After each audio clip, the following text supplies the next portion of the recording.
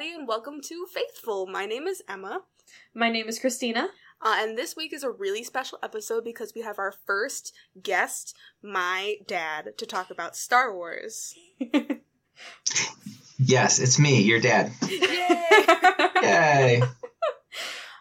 Regular listeners to the show have probably heard me talk about my dad before, and how he is a pastor, and how he often uses pop culture references in his sermons to help illustrate things, and they've always been super cool to me, and I know the congregation agrees, and so we thought it would be a really fun episode to have my dad on to kind of talk about especially Star Wars and its influence on his faith and everything, because I know it has.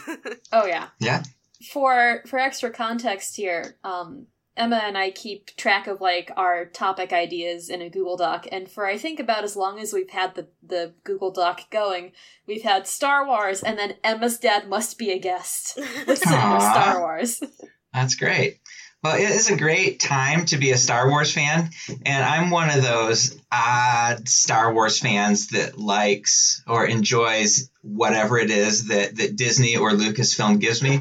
I'm not a huge critic, and so I just enjoy the wars for what it is, and so I'm not going to be bashing the prequels or the sequels, nor Jar Jar Binks. I'm just a lover of all things Star Wars, so. Mm-hmm.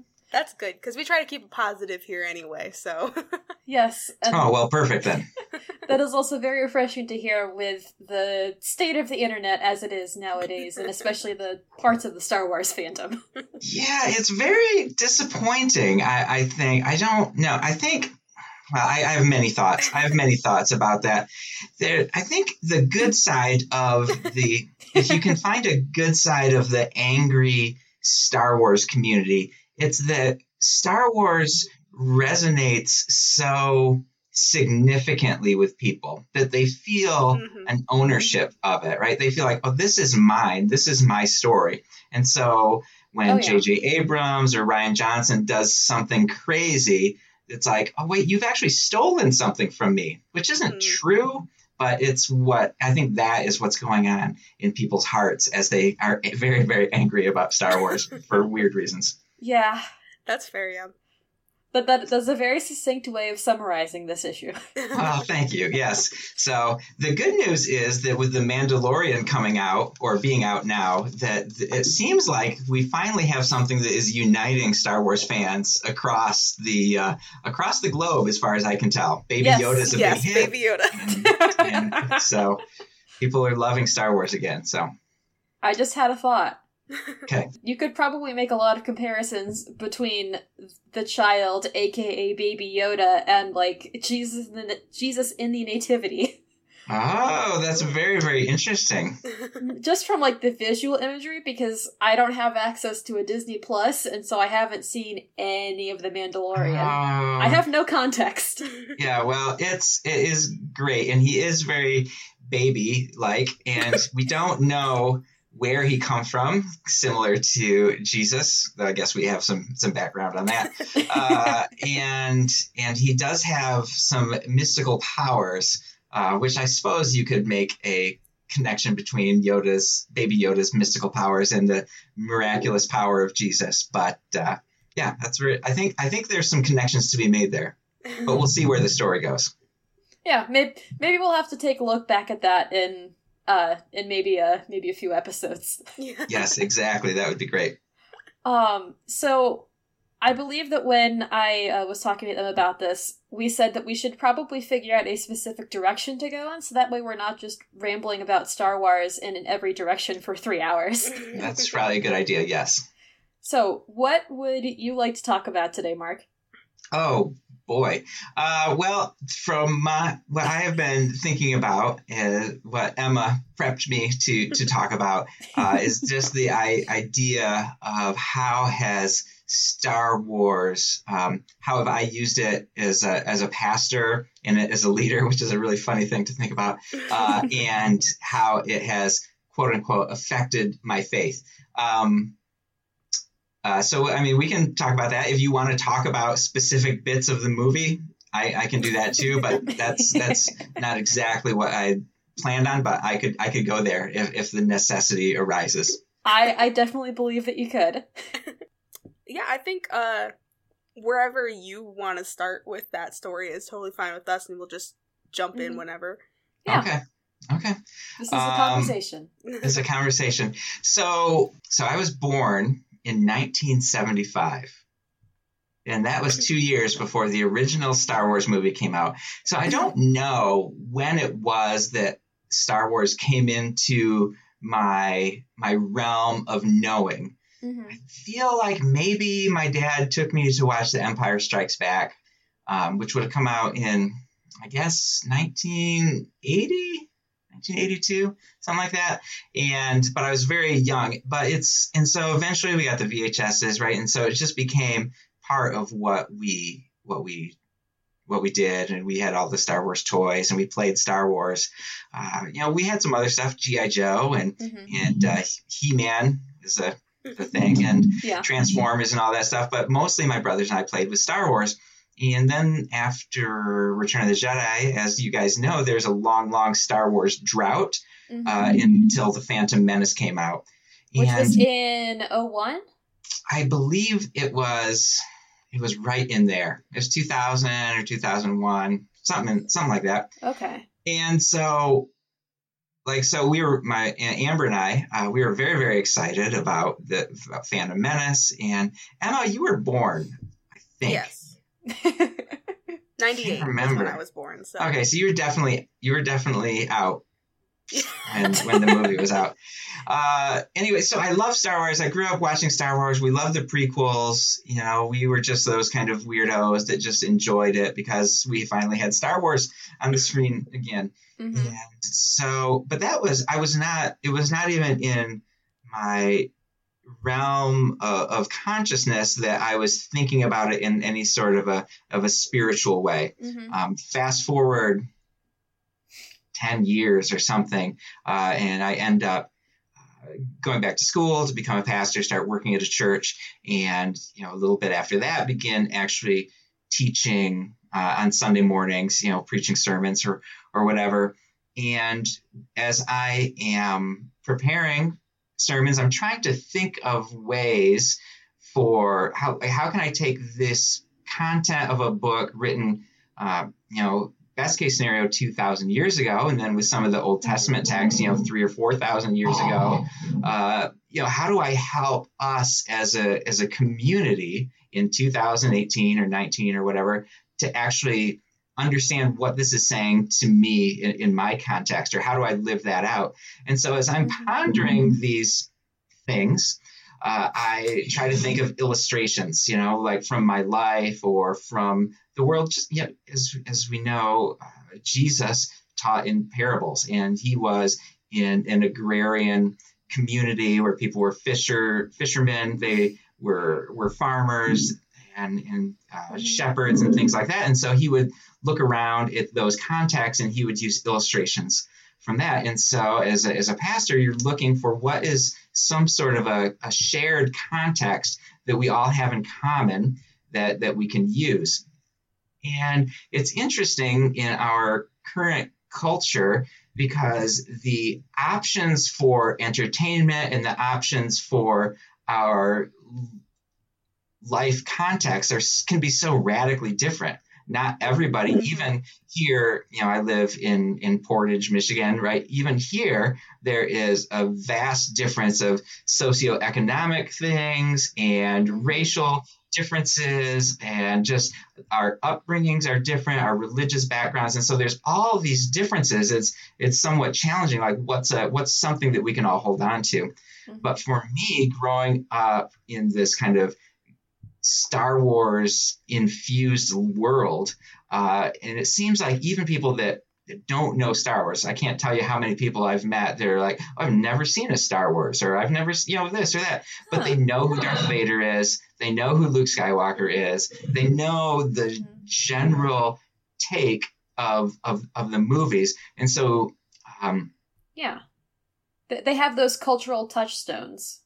Yes, exactly. And so it gives me something. So I was I was teaching on the story of the Good Samaritan. And the Good Samaritan, as many of us probably know, there's this guy traveling to Jerusalem, and it's on this very dangerous road, and he gets jumped. And so a priest walks by and ignores him, and then some other Jewish person, I can't remember, walks by and leaves him there. And then the Samaritan man comes and takes care of him and takes him. And for us in 2018, 2019, Samaritan, it doesn't mean anything to us. And so I told the story as if like there's this person laying on the side of the road, and Luke Skywalker walks past, but he has to get to the Jedi Temple, and so he ignores him, right? Obi-Wan walks past him, he has to do something else, and so he ignores him. And then Darth Vader comes and picks this man up and takes care of him. And like, even for people that don't know Star Wars, that is ridiculous, right? He's the ultimate bad guy. He kills people. He slaughtered, the younglings in the temple. Like, there's nothing good about him. And how would he be the good guy in this scenario? And that's exactly that's when Jesus said the Samaritan came and took care of him. That is the exact, or at least a similar mind space for those listening to Jesus. And so for me, it's a helpful way to communicate truths of Scripture in a way that people can understand. That's really interesting. Yeah, that makes a lot of sense. I do have vague memories of that sermon, I think. Yeah, people liked that one. Now, I have to ask, I'm assuming that was not the first time that you referenced Star Wars in a sermon? No, for sure it was not. My boss at one point actually told me that I needed to settle down on the Star Wars references. And so I did for the most part, and I found that people enjoyed it. Like, they're like, they would look forward to, or at least there was a certain number of people that really enjoyed it. They were like, we can't wait to hear you talk. We really like your Star Wars references. And so as a pastor, you actually want more than the Star Wars story to impact people's hearts and lives. Yeah. But, you take what you can get. Yeah. It's just like a gateway right into the whole sermon. Hopefully. Yeah. Hopefully. Oh, yeah. I feel like Emma and I have probably discussed that, like, I think it was probably in our episode on the Book of Mormon musical, right, Emma? Probably. Where we were talking about, like, the fact that sometimes the message that you are being asked to deliver needs to be, like, phrased or, like, set up in a different way to be able to actually, like, reach the most people, because like you said, not everyone comes from the same background, but if you say, I am your father, everyone knows what you're talking about. Yes, exactly. Mm-hmm.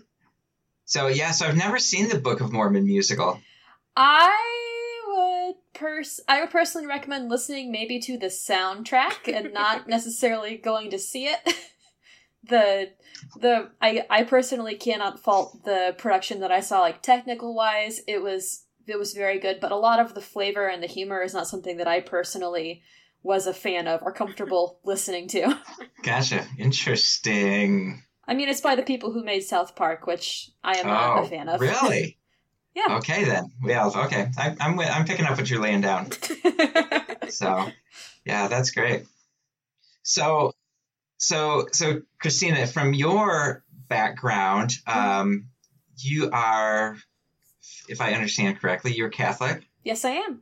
That's correct. And so in in your sermons or what have you in the Catholic Church, do you hear illustrations from pop culture very often? Or does it depend?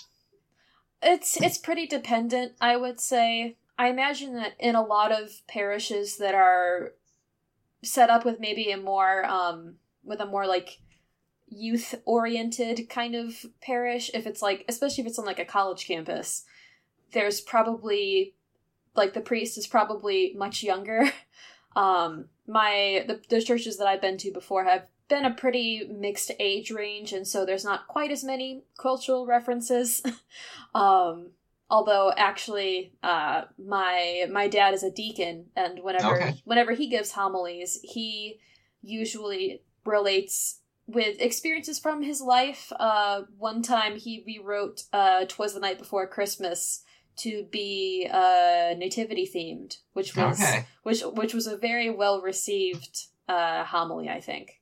Yeah, that's great. I think there's just something people just want something to contextualize it, right? Or they want something interesting. We've all sat in sermons or homilies that are just boring, and like you're not going to get anything out of that. It's just hard to stay tuned in.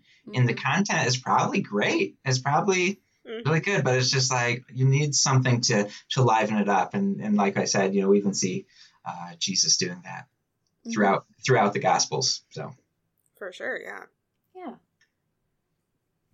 Yeah, so I don't know. I'm trying to think of other like specific examples of Star Wars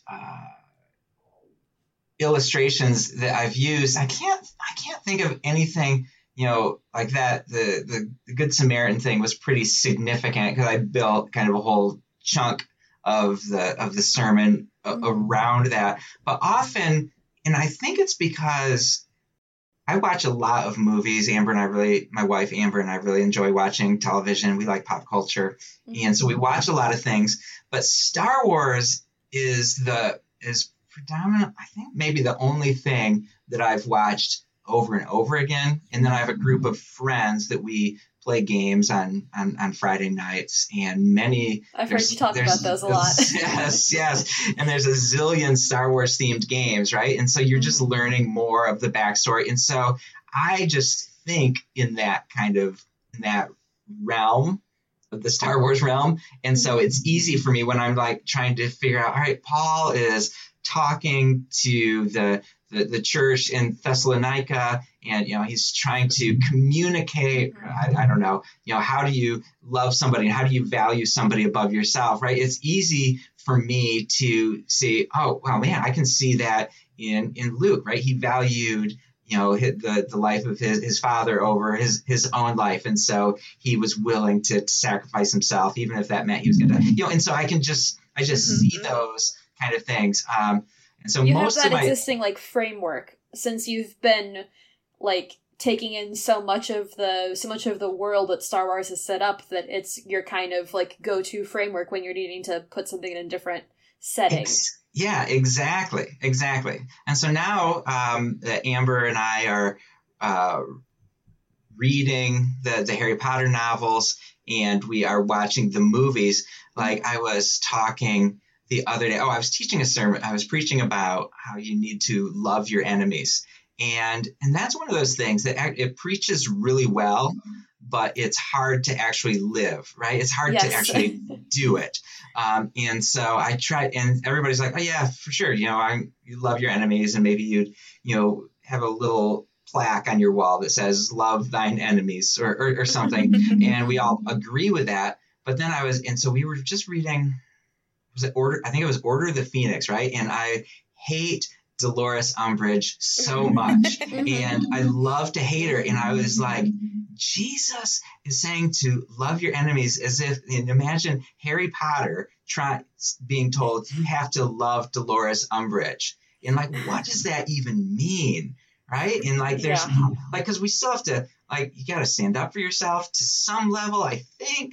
Right. And you have to value yourself. But the idea that Jesus would have laid his life down for Dolores Umbridge to forgive her, like, that's bonkers. And so for me, right, it just contextualizes something that's just abstract into something that we can hold on to. Mm-hmm.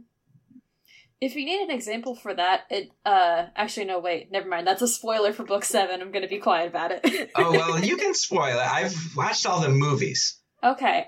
I'm thinking of the moment when Harry does the self-sacrifice in the forest that then extends protection to everyone at Hogwarts, but it's not just the Gryffindors or the Hufflepuffs or the nice Ravenclaws, it's everyone. It's including the Slytherins, it's including Peeves, it's including the bad teachers at Hogwarts, whose names I can't remember anymore.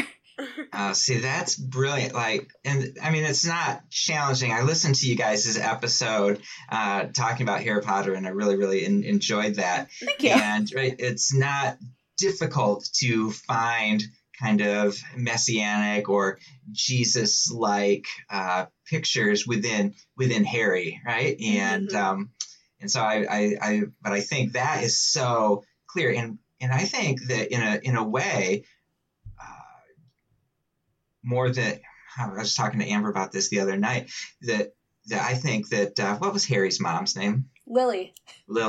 Thank you. So Lily was very, if we're going to use archetype, we had this Jesus archetype. She was willing to sacrifice herself, to lay down her life, right, for Harry. And so I was like, and I think there's something here. Now I'm just thinking out loud on the podcast, is I think that there is a way to, if you put Lily in that Jesus archetype, that Harry can be seen as the church, right? Jesus lays his life down to provide and for the flourishing of the church. And then as the church goes on its mission, if you will, to bring the gospel or to extend the way of Jesus or the kingdom of God, they ultimately fulfill that in the way of Jesus. And so in Harry laying down his life as Lily did, we as the church or as members of the church lay our lives down as a way to follow Jesus. Anyway, so that's really interesting. So Emma, we need to go back and do a whole other Harry Potter episode on how actually Lily was Jesus the whole time. Jesus was Lily was Jesus the whole time. So yeah. So, and I really enjoy, I'm going to look up, you mentioned, and I don't think it was in the movie, and you can correct me if I'm wrong, those 2 Bible verses on the tombstone. Was that in the movie? It might have been shown on, like, the tombstone prop, but maybe not recited. I don't remember. It's been a very long time since I saw the movies, but I had to look up the quotes from the book. Okay. Yeah, and to me, that's very interesting because we have certain people within my congregation who are not super psyched about the Harry Potter episodes. And I don't, they're just like, is Harry Potter, is that okay? And so I make this joke, right? It's like, well, tell me what wizards are okay to like Gandalf or Aslan from the Lion, the Witch, and the Wardrobe, and which wizards I'm not supposed to like. Yeah. And they're like, well, C.S. Lewis and Tolkien, they were Christians, and Rowling, whatever, is not. And I'm like, I don't think that's true. Like, there's so much biblical content and biblical themes within the work of Harry Potter. And I know we're not here to talk about Harry Potter, but it's okay. There's so much going into, like, I'm like, she's at least knows a lot. If she's not a believer, she's right on the cusp. Right, so, for sure. So anyway, I think and you could, like, are we supposed to practice witchcraft? No. Right. There's similar things with Star Wars. People are like, well, we can't celebrate or partake of Star Wars because, the Force is much more, I don't know, Buddhist or Zen than it is Christian, which is true. Like, there's this idea that the Force is this living thing that is the trees have the Force and the rocks. Right. And that is, I'm not very good with other, talking about other religions very knowledgeably, right? But that, a tree is not God. God created a tree, but a tree is not God. Whereas certain religions would say, the tree is God, or the part of the tree is God, or whatever. And like, well, yeah, that's okay. That's true. That there's some things about the Force that we wouldn't agree with, but like, I just don't care. Right? I'm not gonna start practicing witchcraft because Harry Potter said some Latin-y phrases right? Like, it's not actual. These aren't actual spells. We're just using some sort of a contextual device that draws people in, because the story, it's the same story. Star Wars, Harry Potter, the Lord of the Rings. It's this story of good overcoming evil, right? And that is the story that makes us all come alive, because we want good and right and justice to overpower the selfishness and the degradation, the corruption that we see surrounding us in the world, right? And that's why we watch these movies and read these stories. Mm-hmm. That reminds me of something that I was talking with Emma's and my friend Alice about one time, which is that we were talking about Star Wars within the context of like the Jedi and how they try to control or like regulate the way that the Force is not necessarily used, but like made aware of. Yeah. And from my perspective, it sounds a lot like, since I am Catholic, I'm pulling from Catholicism, that the Jedi are Catholics trying to impose good and evil upon the Force, a system which is not inherently like moral. It's just based on a balance. And that instead of it being like there's good things and there's bad things, like no, there's just giving and taking and shifting of resources back and forth to try and get to that equilibrium, which for Catholicism is a pretty anathema concept, and I imagine it's probably so for most of Christianity as well. Yeah, exactly. I love that, Christina. So I have a friend, his name is Drew, and he is not a believer, but he's a fantastic guy. I love him to death, and we talk about Star Wars a lot, and he has very extreme positions on things like Chewbacca and Han Solo, and Ewoks, and so we talk about the Force, and he's like, balance of the Force is an equal amount of good and an equal amount of evil. And I'm like, no. The balance of the Force is all good and no evil. Yeah. And so from a Christian perspective, that makes sense. Or from but from a secular perspective, like he just can't even get his mind around how that is balanced. Like, don't get me wrong, and Emma, feel free to agree or disagree with me on this. Like, I definitely want I want Star Wars to be a story of good triumphing over evil. I wonder if some of the issues that are arising is because of, within the narrative, this kind of trying to impose morality upon a system which does not have morality included in it. Or, not included, but morality is not an important part of the system that they are trying to use it with. Oh, that's really good. Am I blowing smoke up my butt with this? No, I don't think so. You've got me thinking, and I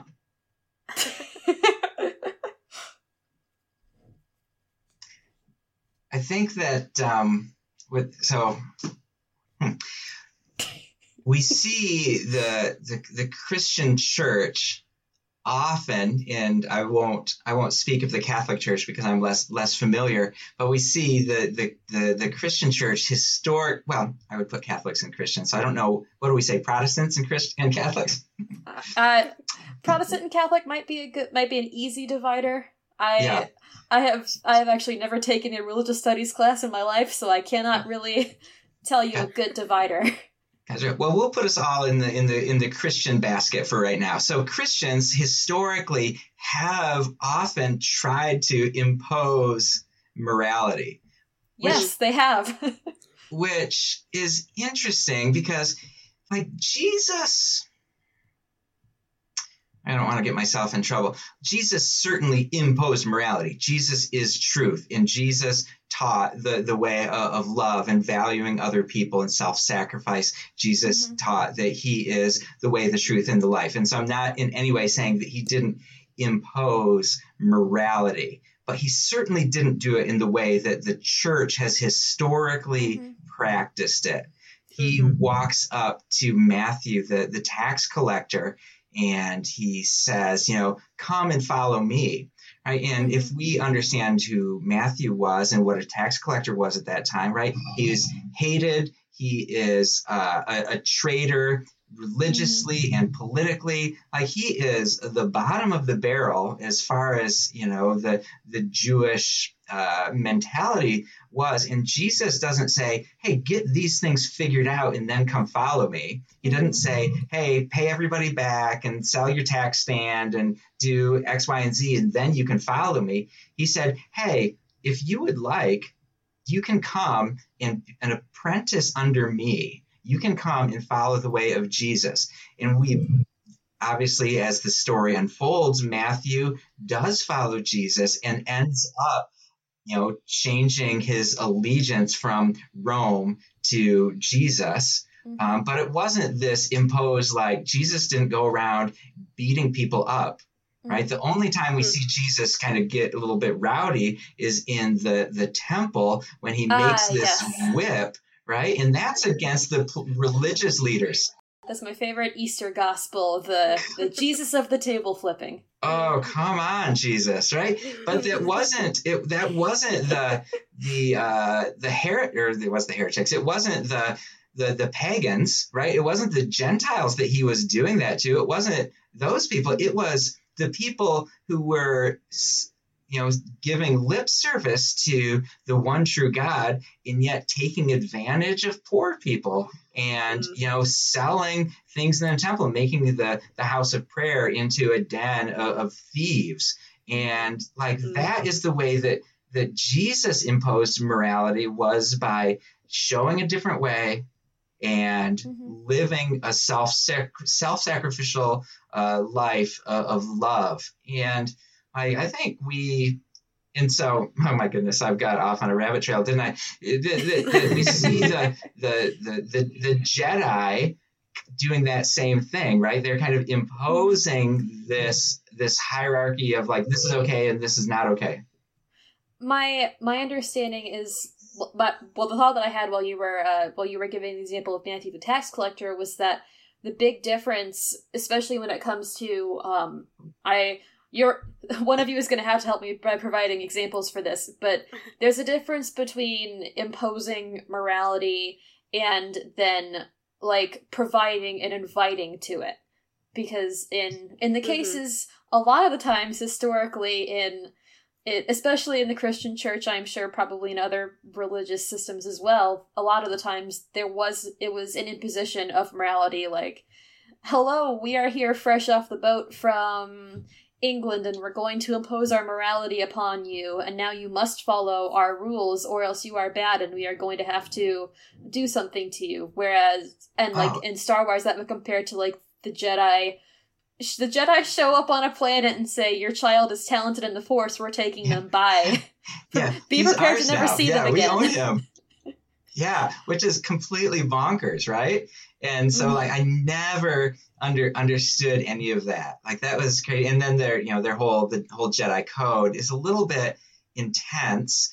And then there's something in the midst of that they blinded themselves to what was actually happening with the rise of the Empire and with Palpatine. They couldn't, like, the most evil Force user in maybe all of Star Wars history is sitting like 100 feet away from them, and they're so clouded by kind of their own, they're just gotten mixed up, and they'd become generals in the war, which is like, what, you're peacekeepers. Like, well, we're going to keep the peace by forcing our way upon all these other planets. It's like, I can't, like, we understand that, okay, and I am a moderately pacifist guy. I recognize that God used war and that sometimes war apparently is necessary. I don't understand all that, but I think when we see the way of Jesus, that it is not the way of power overcoming power, but it is the way of laying down our lives that overcomes power, which doesn't make any sense.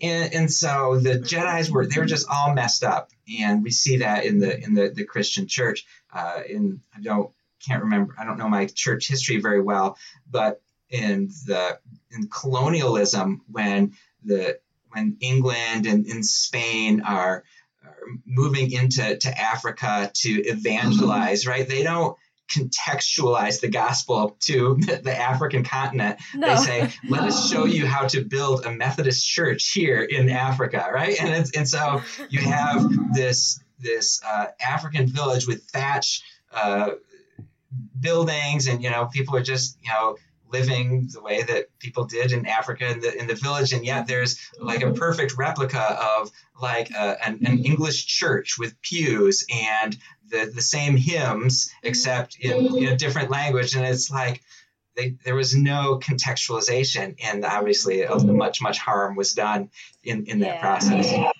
So anyway, so yeah, so it's easy and so we can look back. Our hindsight is 2020 and go, man, those the Church of England really messed up there, and our early forefathers, they messed up in this way, and but we do the same thing. We miscontextualize the gospel in our lives, and we impose our ideas on people, even with the best of intentions. And so I think it's very, very important that we learn from the Jedi that it's easy. Learn what not to do.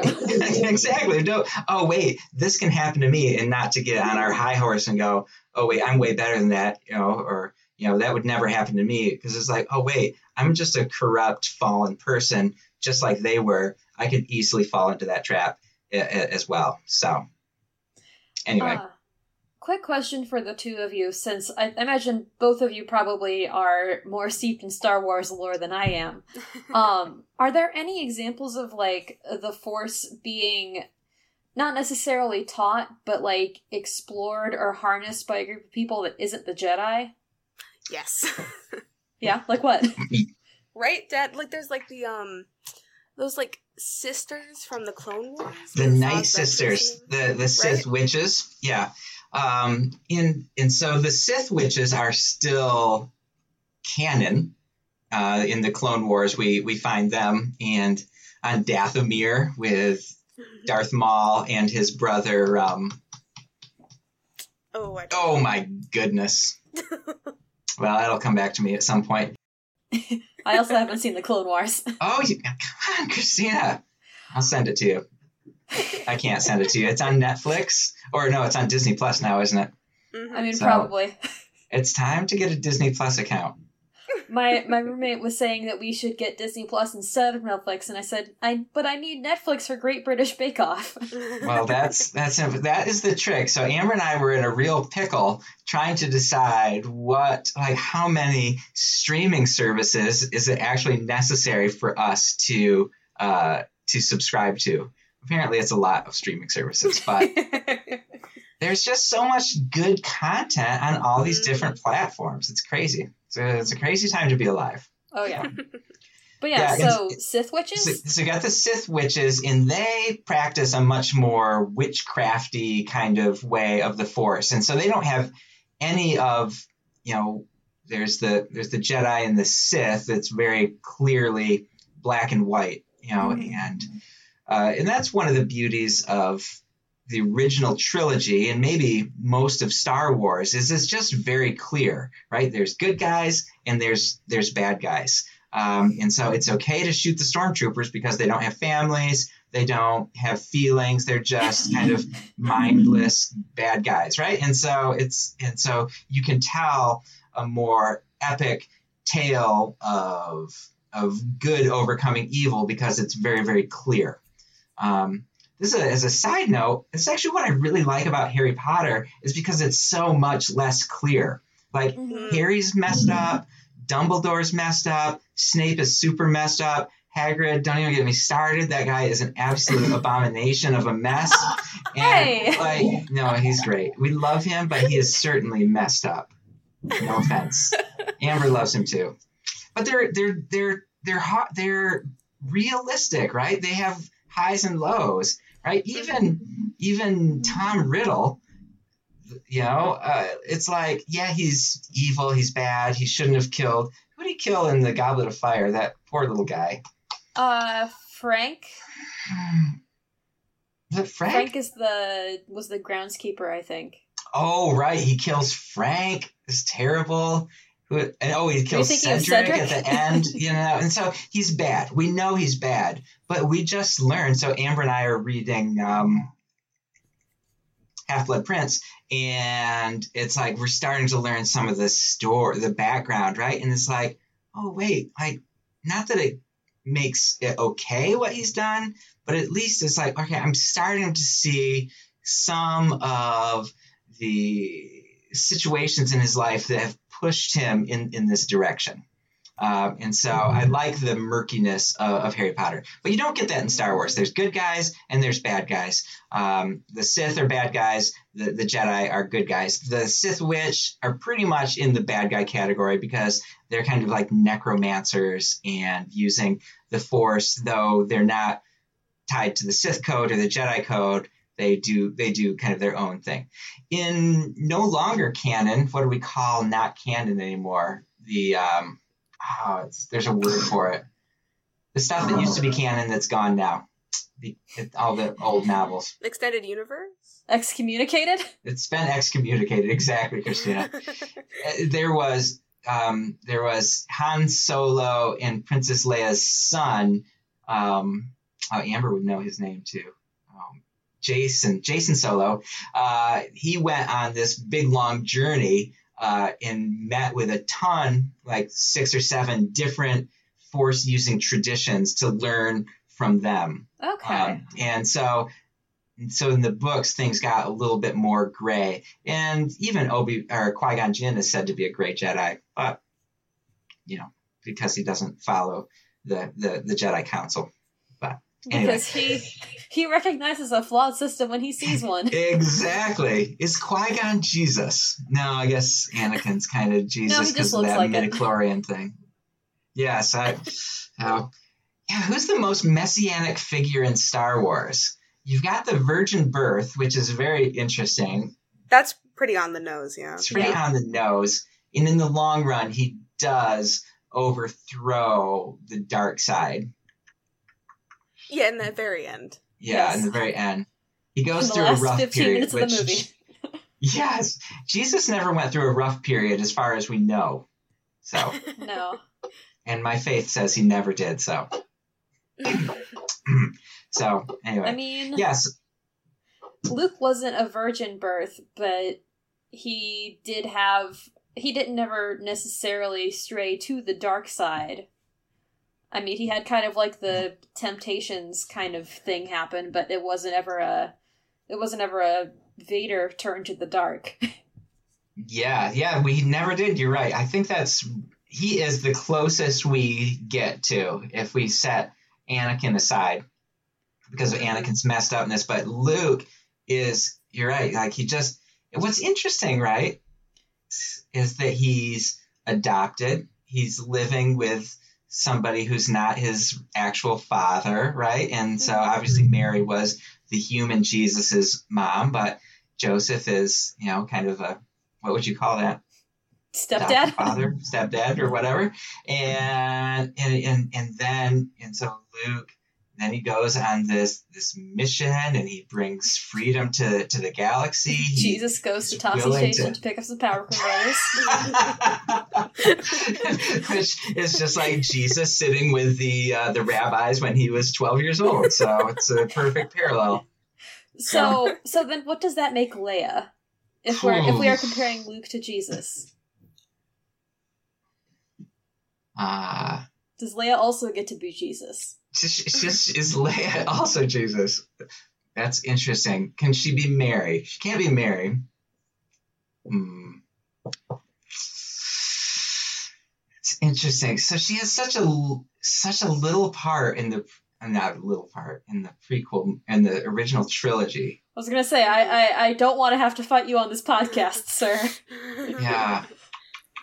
I don't know who Leia is. I have to think about that. What category? What is she revealing to us? And obviously, none of these stories. It's not like, I don't think when Rowling was writing, right? She's like, all right, Jesus is Harry, and so Harry has to just do Jesus things, right? And Lucas certainly was not saying Luke is Jesus, and so Luke has to do Jesus things. But we can see in these great characters, Leia, even the loyalty of Chewbacca, or whoever. Like, we can see characteristics of good, and obviously Jesus is the ultimate good, and so we can see Jesus-y characteristics in all these good folks. So that's a cop out. That's a cop out for me not being able to figure out who Leia is. What about Han then? Where does Han fall on this comparison? Han is an interesting character, right? I gotta get me thinking here. So Han is good. He's the scoundrel. Is he the Apostle Paul? That's really great, Christina. That's brilliant. So, right, he doesn't believe, right? He's a non-believer in the first movie, right? I don't, what's he say in the cantina? Hokey religion is nothing. I'd much rather have a good blaster at my side. And then in The Force Awakens, right?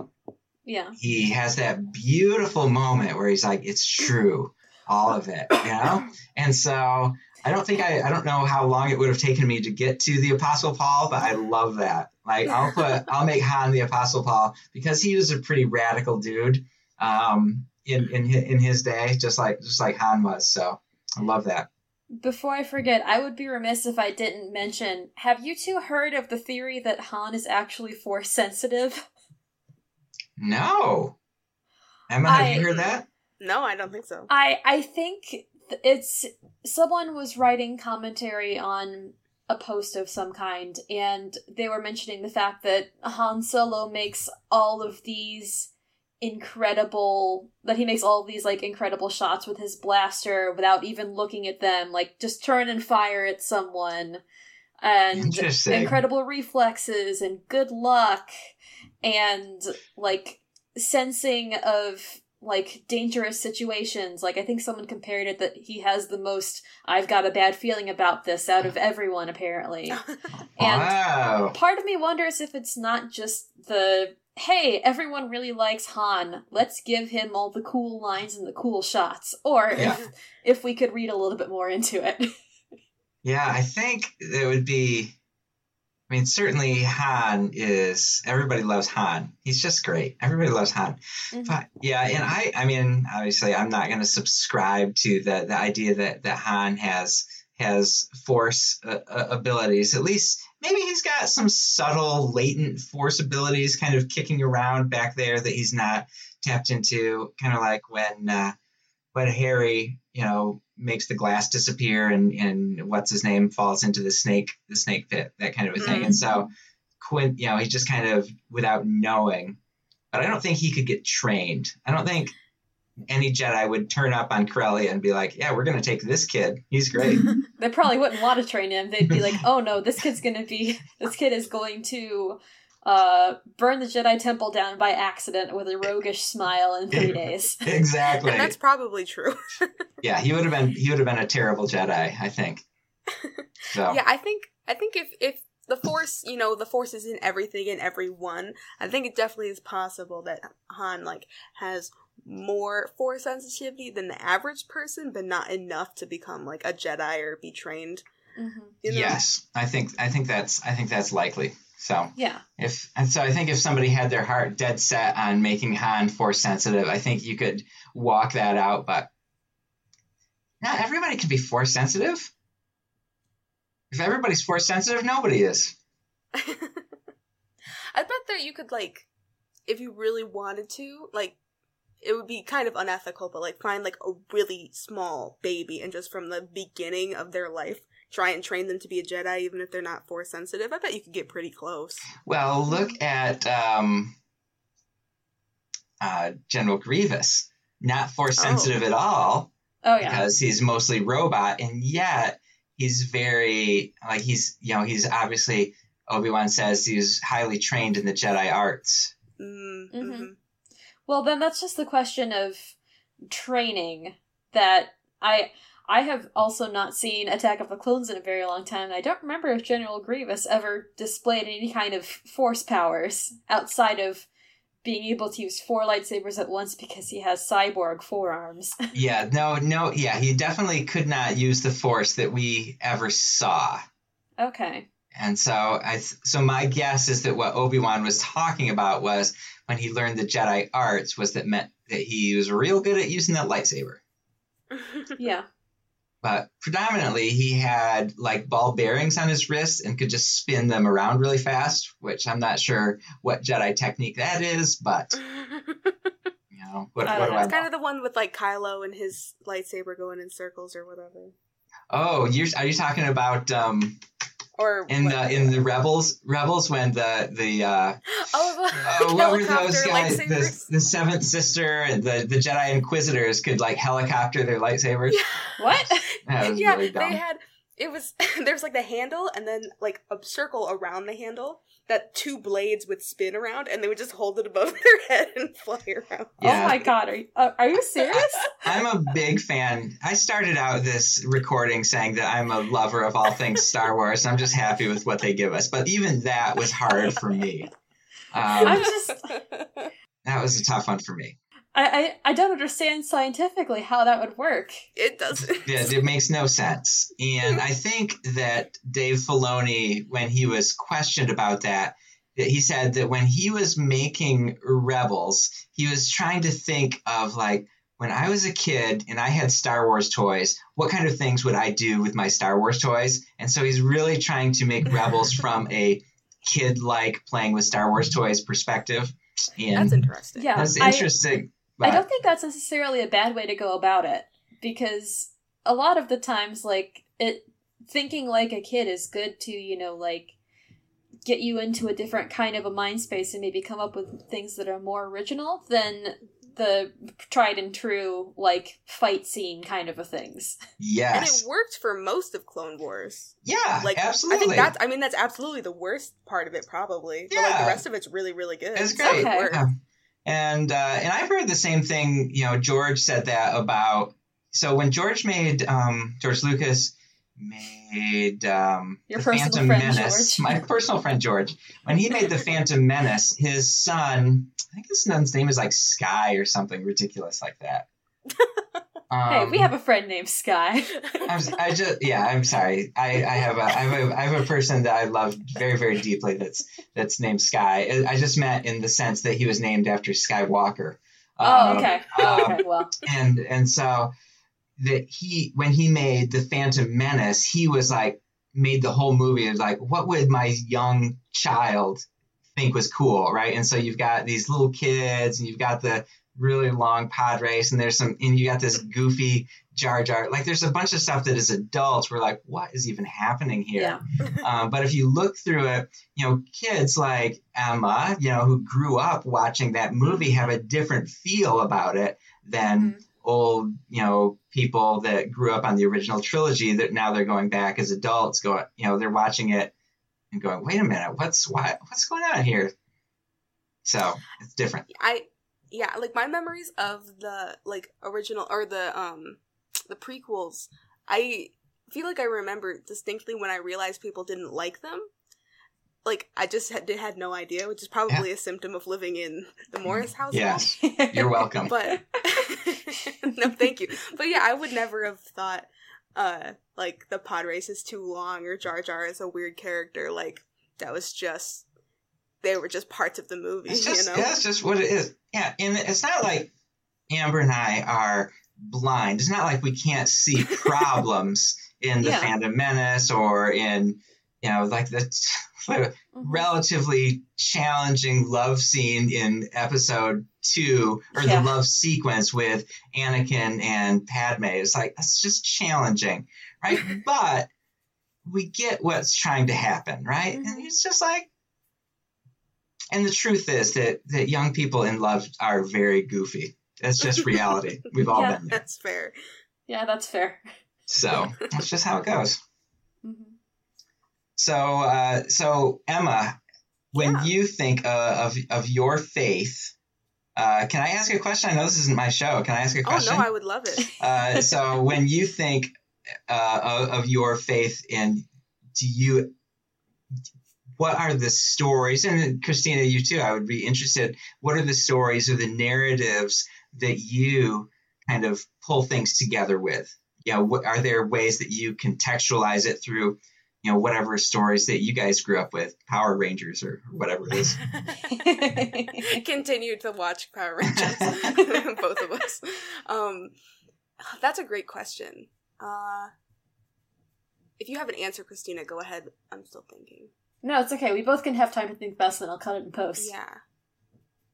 Because we forget that we can edit stuff out like silence while we think. Yeah, and that's a challenging question. So if it's not, I don't worry about it. But I was just... No, it's a great one. I think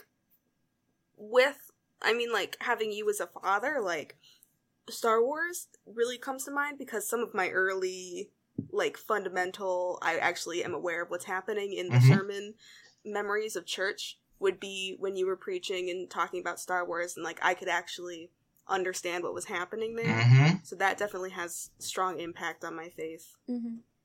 And especially doing this podcast, I don't know if there's, another one piece of media that does that for me, but I just like to be able to look at things from that perspective and think about how they would apply to me just as they come. Yeah.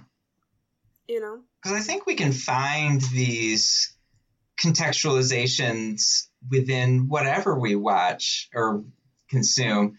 I've never thought about it really before. So whatever it is that we watch, we can kind of think about it. And so, Emma, you remember, I haven't listened to it lately for a long time, but what was the first arc of the Adventure Zone called? Oh, it was called Here There Be Gerblins. Here There Be Gerblins. Yeah. In that whole, and then so after that was the train one, and then Pedals to the Metal. What was that whole arc? That whole, they call it, was that Balance? Yeah. Okay. Gosh, so that story was Balance. Yeah. And so our worship leader at our church, there's not many people in my church that I would be like, hey, you should go listen to the first arc of the Adventure Zone. And I would never use the Adventure Zone as a illustration from the pulpit. And I don't think that's bad. I'm trying to hide that. No, but just there's certain things that are less. I don't want a bunch of little kids going, oh, the Adventure Zone's cool. Pastor Mark said it's fine. I'll go listen to it. Because we know for a fact that, especially in that Here There Be Gerblins arc, when they were finding their sea legs. Oh my goodness, is yeah. It's there's some relatively blue humor in there.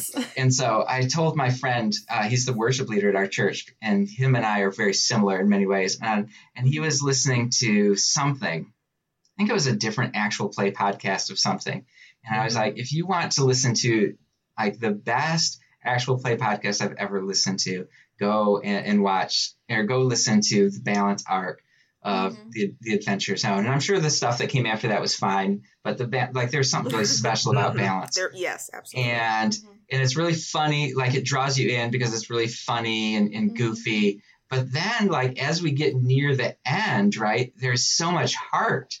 Oh, yeah.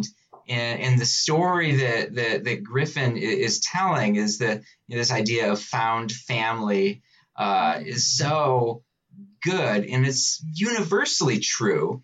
But we can find that within the Judeo-Christian worldview, that family matters, and self-sacrifice matters, and loving people, above yourself matters. Right. And so whatever it is that we consume, I think if it's good media, right, we can find ways to contextualize our faith within it. So, bringing up the Adventure Zone that completely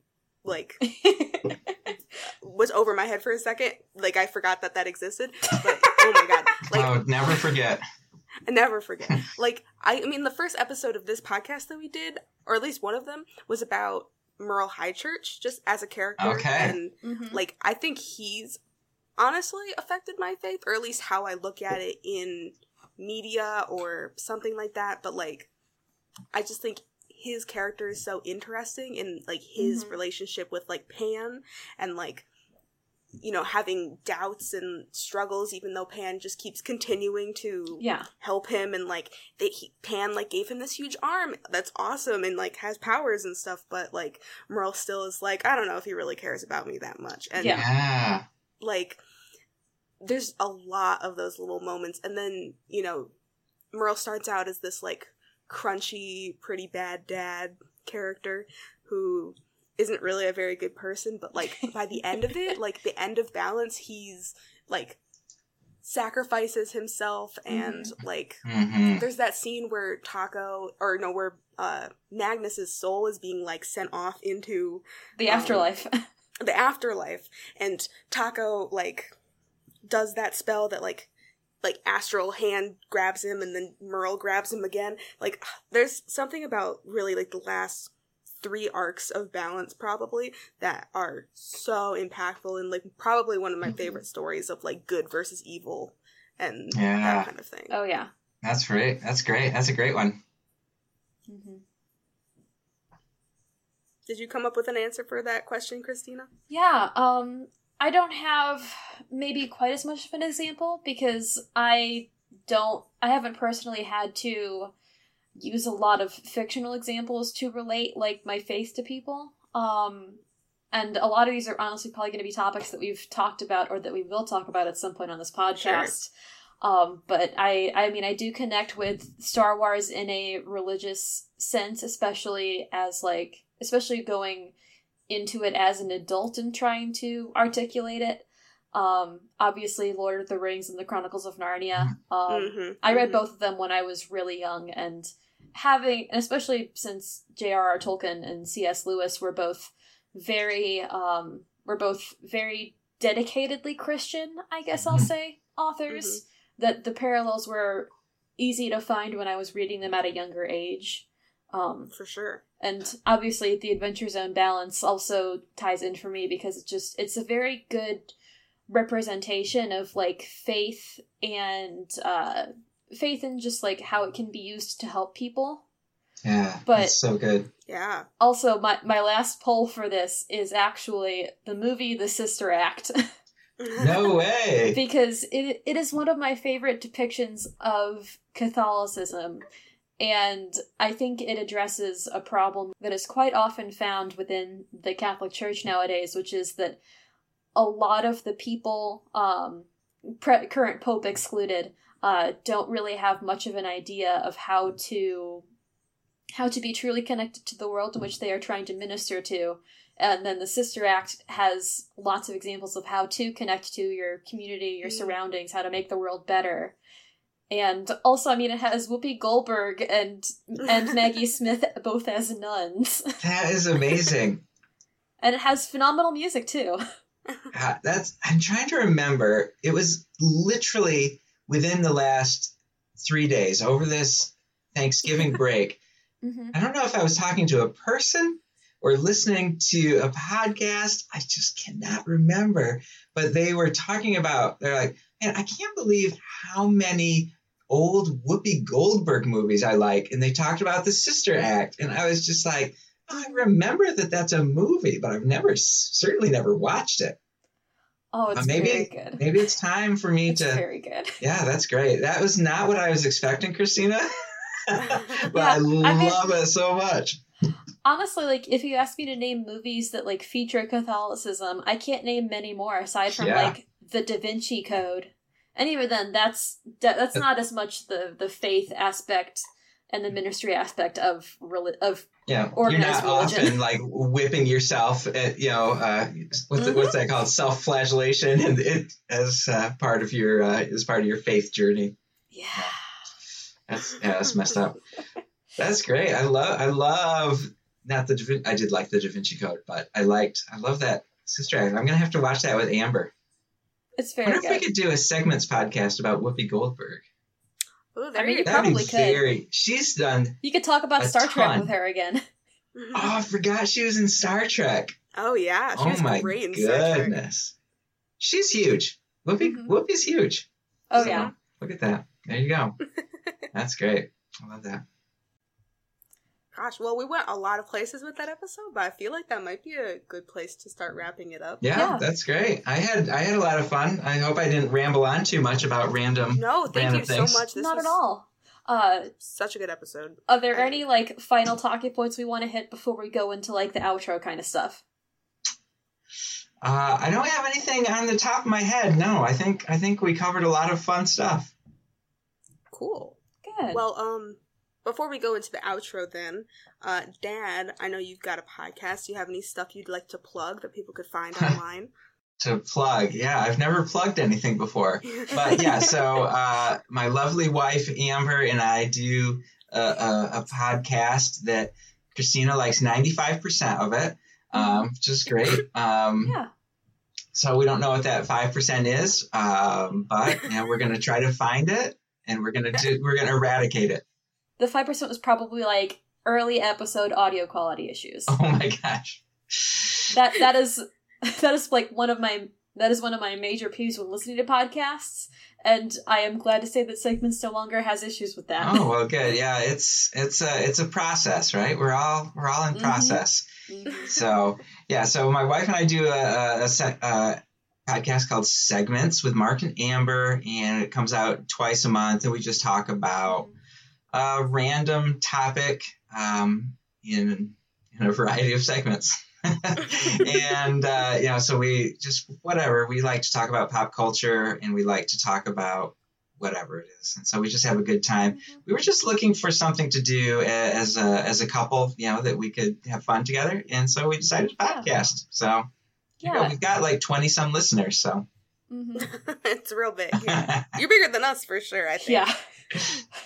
Yeah, I think we have I am hoping that Faithful will grow its listenership in 2020. That's great. That is how I will put that in a positive framework. That's great. Yeah, it's tough. It's tough there's a lot of podcast options out there. So, but we're all in process. We're all figuring it out. So I don't know how to market it yet. And so I'm kind of getting off social media, or at least cutting back on social media, which is obviously the way that you promote podcasts. So I don't know what to do. I don't know what to do. So we'll see. We'll see what happens. So there you go. That's not a very good plug, but that's what I've done. That's where I'm at. And I suppose you could follow us on Twitter, Facebook, or Instagram at SegmentsCast. So. Yeah. That is a very good plug. That's a good plug. Thank you. Well, thank you again so much, Dad, for being on this podcast. It was really, really good. Thank you. Yeah, I had a great time. Thanks for having me. Of course. You're welcome back anytime. Yeah.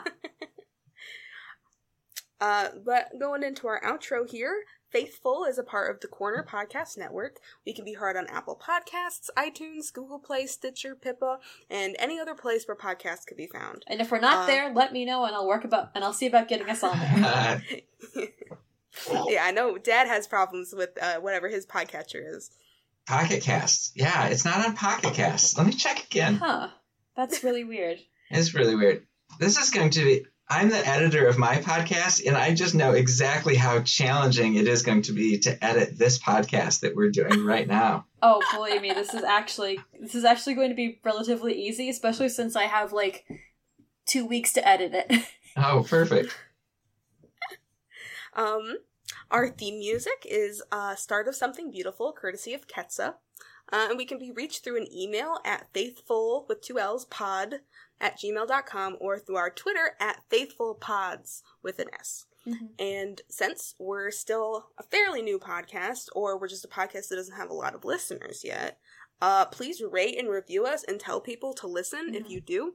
Word of mouth is like the biggest way that podcasts spread, and one of the only ways that you can do it without like buying followers on Twitter. Yeah. So how about if we how about this? If you are listening to this episode, or if you've listened to Faithful and you enjoy it, share it with someone and let us know, and then we will give you a shout out in our episodes.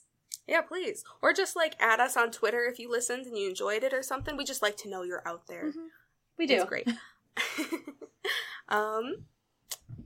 Here's our sign off. Sign off. Keep the faith. Hey, that's a Bon Jovi song. Oh, is it? Yeah. Oh no. I honestly No, it's did not not. know. It's good. Well, Bon Jovi was a rock star from the 1980s and 1990s, and Amber was in love with him. And he's